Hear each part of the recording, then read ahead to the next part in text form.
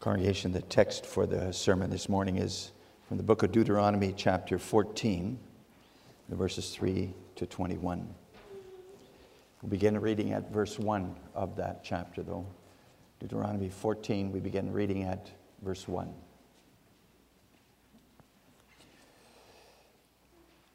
And there we read as follows: You are the children of the Lord your God. You shall not cut yourselves, nor shave the front of your head for the dead. For you are a holy people to the Lord your God. And the Lord has chosen you to be a people for himself, a special treasure above all the peoples who are on the face of the earth. You shall not eat, and this follows the text, you shall not eat any detestable things. These are the animals which you may eat: the ox, the sheep, the goat, the deer, the gazelle, the roe deer, the wild goat, the mountain goat, the antelope, and the mountain sheep. And you may eat every animal with cloven hoofs, having the hoofs split into two parts, and that chews the cud among the animals. Nevertheless, of those that chew the cud or have cloven hoofs, you shall not eat such as these: the camel, the hare, and the ox hyrax, for they chew the cud but do not have cloven hoofs. They are unclean for you. Also the swine is unclean for you, because it has cloven hooves, yet does not chew the cud. You shall not eat their flesh or touch their dead carcasses. These you may eat of all that are in the waters. You may eat all that have fins and scales, and whatever does not have fins and scales you shall not eat. It is unclean for you. All clean birds you may eat, but these you may not eat: the eagle, the vulture, the buzzard, the red kite, the falcon, and the kite after their kinds, every raven after its kind, the ostrich, the short-eared owl, the seagull, and the hawk after their kinds, the little owl, the screech owl, the white owl, the jackdaw, the carrion vulture, the fisher owl, the stork, the heron after its kind, and the hoopoe, and the bat. Also every creeping thing that flies is unclean for you. They shall not be eaten. You may eat of all clean birds. You shall not eat anything that dies of itself. You may give it to the alien who is within your gates, that he may eat it, or you may sell it to a foreigner, for you are a holy people to the Lord your God. You shall not boil a young goat in its mother's milk. So far the text for the sermon.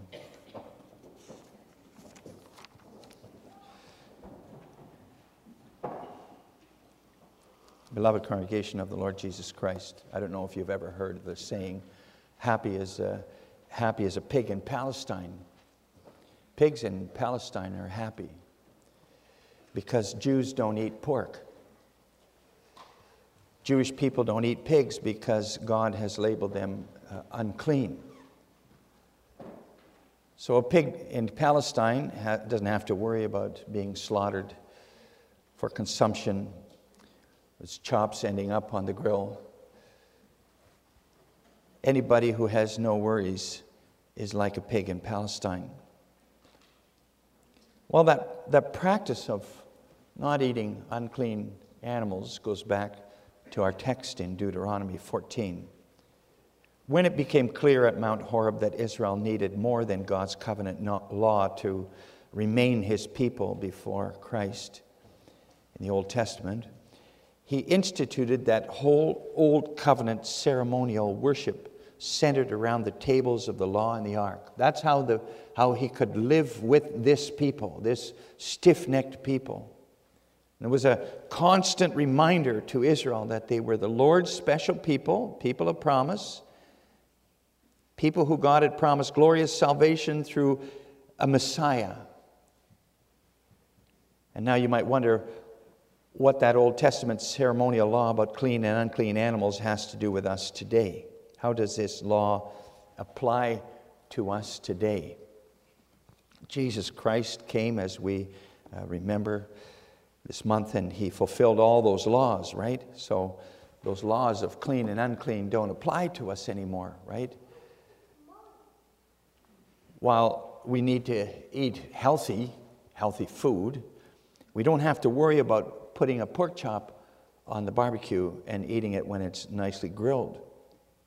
So what are those regulations about clean and unclean animals? What do they have to do with us today? Well, we have an article about Christ as fulfillment of the ceremonial law in our Belgic Confession. Article 25 of the Belgic Confession.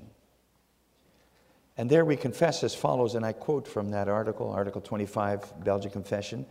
We believe that the ceremonies and symbols of the law have ceased with the coming of Christ, and that all shadows have been fulfilled, so that the use of them ought to be abolished among Christians.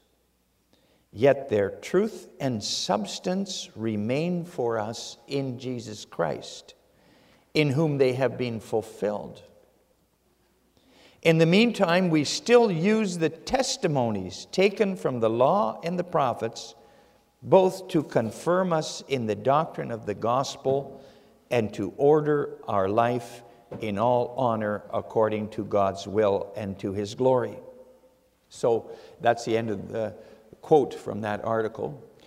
And in the light of what we confess there in the Belgic Confession, these regulations about clean and unclean animals, while they have been fulfilled in Christ, they certainly have something to say to us as New Testament people of God today. They confirm us in our faith in Christ, and they teach us, they show us how we ought to live as God's people today. They guide us into living as God's people today, His treasure. And with that in mind, I proclaim to you the Word of God. In the text with this theme, the God of life forbids His people to eat unclean meat. And we see two purposes for that law of God. First of all, to awaken the expectation of Christ's deliverance from death in His Old Testament people. And secondly, to awaken thankfulness, a life of thankfulness for God's deliverance from death in His New Testament people. So first of all, how God used that law to awaken the expectation of Christ's deliverance from death in His Old Testament people. Brothers and sisters, boys and girls too, in our text the Lord God distinguishes then between clean and unclean animals. His people are allowed to eat the clean and not the unclean listed there. Why did the Lord designate some animals as unclean and others as clean? What was the criteria? Why was the Israelite allowed to prepare and eat the meat of one creature but not of another? Well, all kinds of commentators have tried to explain this one way or another, and there are those who think that this had something to do with pagan beliefs and that pagans used the unclean animals in their rituals. Others claim that the unclean animals aren't as healthy for people to eat as the clean ones, and that eating the meat of the clean animals listed in the text was better health-wise for the Israelites. I'm not going to weary you this morning with all the suggested explanations, but Moses himself shows in this passage that we read why some were clean and others unclean. He shows that from the context of this law, Deuteronomy 14. You remember that the book of Deuteronomy was, we could say, Moses' farewell sermon held at the border of the promised land of Canaan. He wanted to remind the Israelites of God's law one more time before he was going to die and before they were going to take possession of the promised land. So our text is actually a repetition of what the Lord had said before in the Leviticus, I believe, chapter 11. But in Deuteronomy, Moses places the regulations about clean and unclean animals right after the regulations for the mourning of the dead in Israel. And that's why we started with those first two verses of this chapter. The Israelites were not to cut themselves or to cut off the forelocks of their hair for the dead, for grieving for the dead. That's how pagan nations grieved in those days, and God's people can grieve, certainly. They may grieve, express their sorrow at the loss, but not as pagans who have no hope. There is a limit to their grief. They were to remember they were the people of the Almighty God of life and salvation. The Israelites, as God's children, were to remember also in the time of grief that through God's gracious promises, they are heirs to life everlasting. Well, right after that call to believe in life everlasting, even in the face of death at a funeral, there follows that law of clean and unclean animals. The text begins with that command, verse 3, you shall not eat any detestable thing. This law of clean and unclean animals has the same basic aim as those laws about mourning of the dead for the dead. Not only were Israelites to be reminded in the days of mourning for those who have passed on that they were the people of the God of life, His treasure, they were to be reminded of that every time they sat down to eat at table. God not only placed limits on their grief, He also places limits on the menu, on their menu, what's on the table when they're going to eat their dinner. And the aim is basically the same, so that the Israelites can demonstrate their faith in the God of life every day again. That was the purpose of that law in our text, and that's evident also from verse 21. And there the Lord God forbids the Israelites from consuming anything that they already found dead in the field. For instance, if an Israelite found a sheep in the field killed by a wolf or something like that, he wasn't allowed to take that animal home and butcher it and consume it.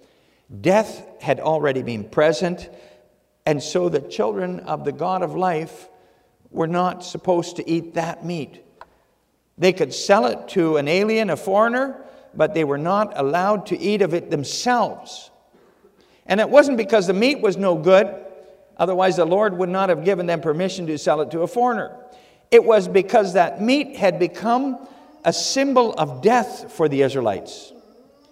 And whereas a foreigner saw nothing special in the meat of an animal that had died beforehand, had been killed, for the Israelites, it signified death. Everything that was connected with death itself was in fact a detestable thing to God. God detests death. Death is the result of sin. And therefore, Israel, God's people, were supposed to detest that too. And congregation, this is why God declared certain animals unclean for Israel. Because if you look carefully at the characteristics of unclean animals, you notice that they all have something to do with death. Animals which do not chew the cud, or who do not re-chew their food, are animals which will also eat the carcasses of other animals. And animals which do not have split hoofs are animals which have claws or nails with which to tear apart other animals. And God calls those animals unclean. They're animals which also eat the dead, and they symbolize death for the Israelites.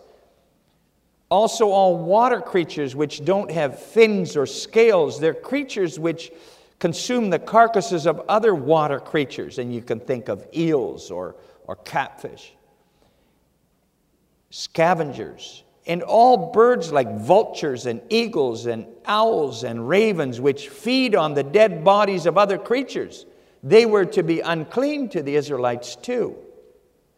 And insects, which are often eaten in Mid-Eastern and African countries. Well, insects which swarming insects are insects which also feed on cadavers. In short, any creature associated with death was declared unclean by the God of the Israelites. and the Lord, the God of life. He doesn't want anything associated with death in itself on the menus of his covenant people. For even at their meal times, the Israelites were to recall that they were God's treasure, his own people, whom he had given the promise that he would deliver them from death. They were people who were destined for life, thanks to the grace of the God of life in the coming Messiah. That's what this was to remind them of. They were to look forward to the coming of the Messiah, who would deliver them from death. Oh, for God's people, this life looked like it was nothing but a constant death too. There were no fewer graves in Israel than in the other nations, in the Gentile nations. Also in Israel, people died and their bodies were given over to corruption to return to dust. Nevertheless, the Israelites were not supposed to forget what the Lord, their covenant God, had brought about for them and had promised them. He bought them free from slavery and death in order to give them life. And not just life here, not just life in the promised land here. No, he had promised everlasting life through a Savior who was to come. The Israelites could look forward in him to a heavenly country, an eternal inheritance. And they were reminded of that deliverance and the promise of eternal life every time they were going to prepare a meal and sit down to eat at table, to eat meat. It had to be kosher, had to be clean, not the meat of any animals associated with death.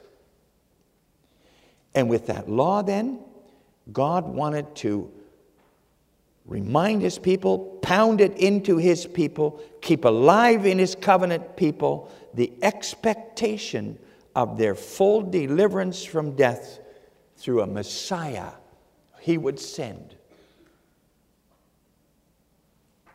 So the Lord, brothers and sisters, boys and girls, used Israel's daily meal times. He used their daily menu to bring them to constantly confess that they have eternal life in him, in his salvation. They mourned differently than other people, the pagans. They also ate differently than other people. And then you can think here of Daniel and his friends in exile in Babylon in the king's court. They refused to eat the food from King Nebuchadnezzar's table. There was unclean food there.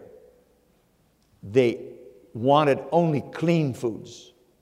And that was a constant confession on their part that they only expected life and deliverance from the God of Israel, from the Messiah he had promised.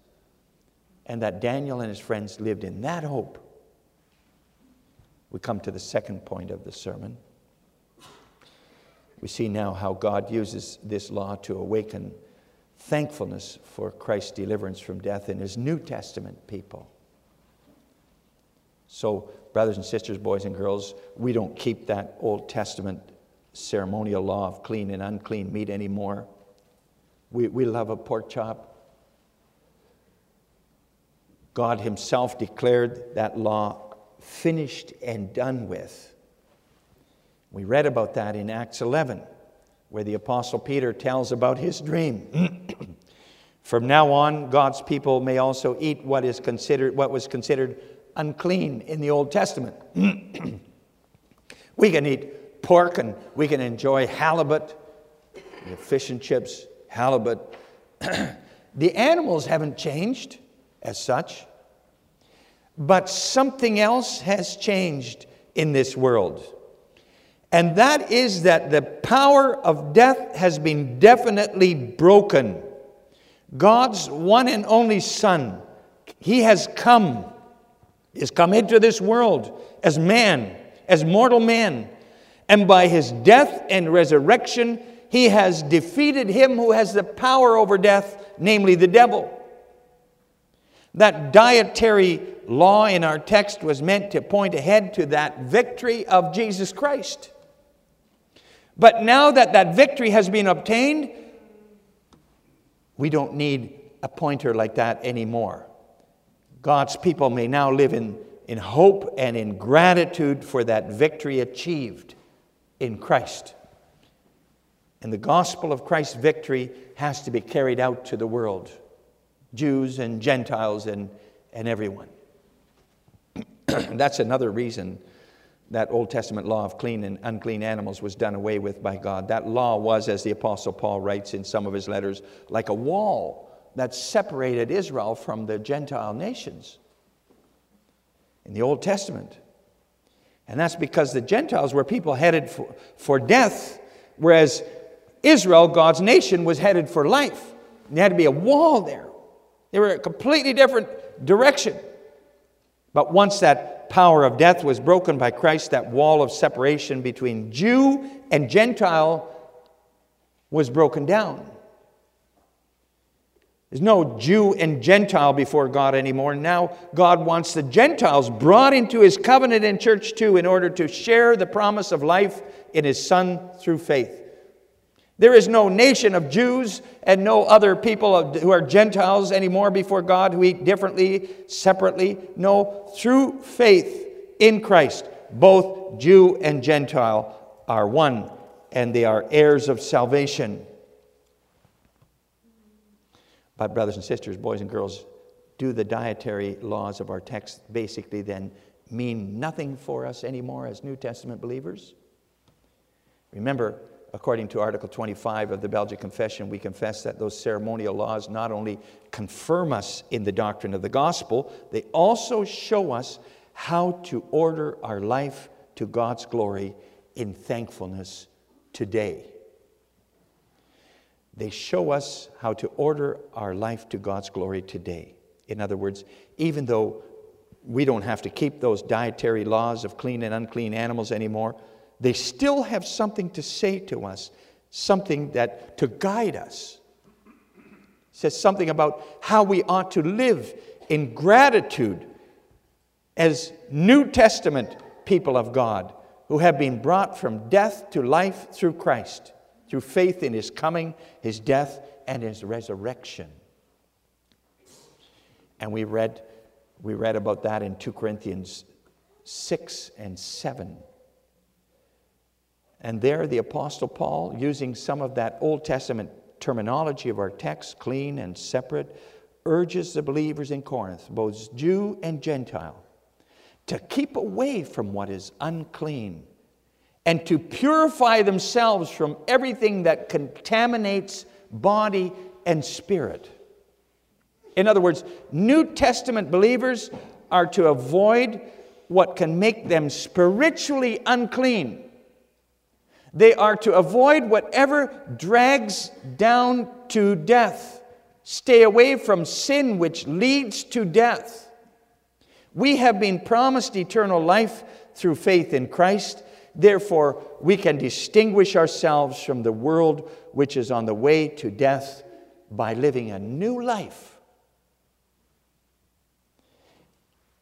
We can apply this directive of our text as New Testament children of God very specifically, for instance, in how we eat our meals today. How we eat our meals, for instance. The lesson of our text for us as New Testament covenant people is then this: our covenant God wants us to show, even in our eating and drinking, that we are people of life through Jesus Christ on the way to eternal life. We've been given life in Christ, eternal life even. And that means we're not going to eat like the unbelieving world. But we're going to show in how we eat our meals that we are people of the God of life in Christ. And how Would we distinguish ourselves at our meal times then? We eat and drink the same things, right? There's no longer that distinction between clean and unclean or kosher food for us. So how do we confess the God of life at our meal times? Well, brothers and sisters, boys and girls, we do that by acknowledging in thankfulness that every bite we eat and every drink we take has been bought for us by the blood of Jesus Christ. And He's the one that gives us life. We've received everything out of His grace. We can eat and drink with enjoyment because Christ has come in our mortal flesh, and He has died and He has risen for us again. And we have life that goes beyond this life. It's through Him that God gives us life, hope, and joy and peace here. And that thankful attitude is what God seeks from us in our whole lives. But let me apply it here to our meal times. Every mealtime, congregation, we should distinguish ourselves from the world in that in particular. The unbelieving world has the attitude, let's eat, drink, and be merry because tomorrow we die. We should live with a different attitude altogether. The attitude of let's eat and drink and be merry, for we're going to live forever because of God of grace, the God of grace. And that attitude should be seen at our meal times. How? Just simple. Never begin a single meal without prayer. Prayer. Even when you're at work or at school or on holidays or wherever. Unbelievers are on the way to death, and they just set their teeth in their food without a thought for God. They don't think at all about gratitude toward the God of life. They just eat. Dig in. What about us? Do we distinguish ourselves from the unbelieving world in this? Do we show ourselves people who are God's treasure, who have been promised life? Do we show ourselves as people who have life from God and have it abundantly at our meal times too?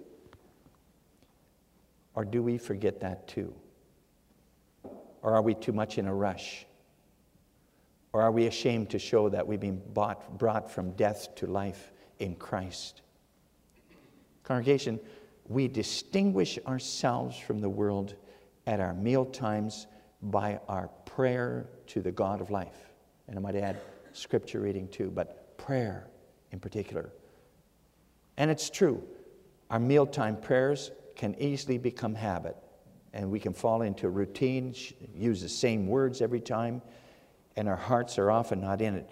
But we need to keep working at it, that our prayers are carried by heartfelt thankfulness toward the God of life. The God who has redeemed our lives in Jesus Christ.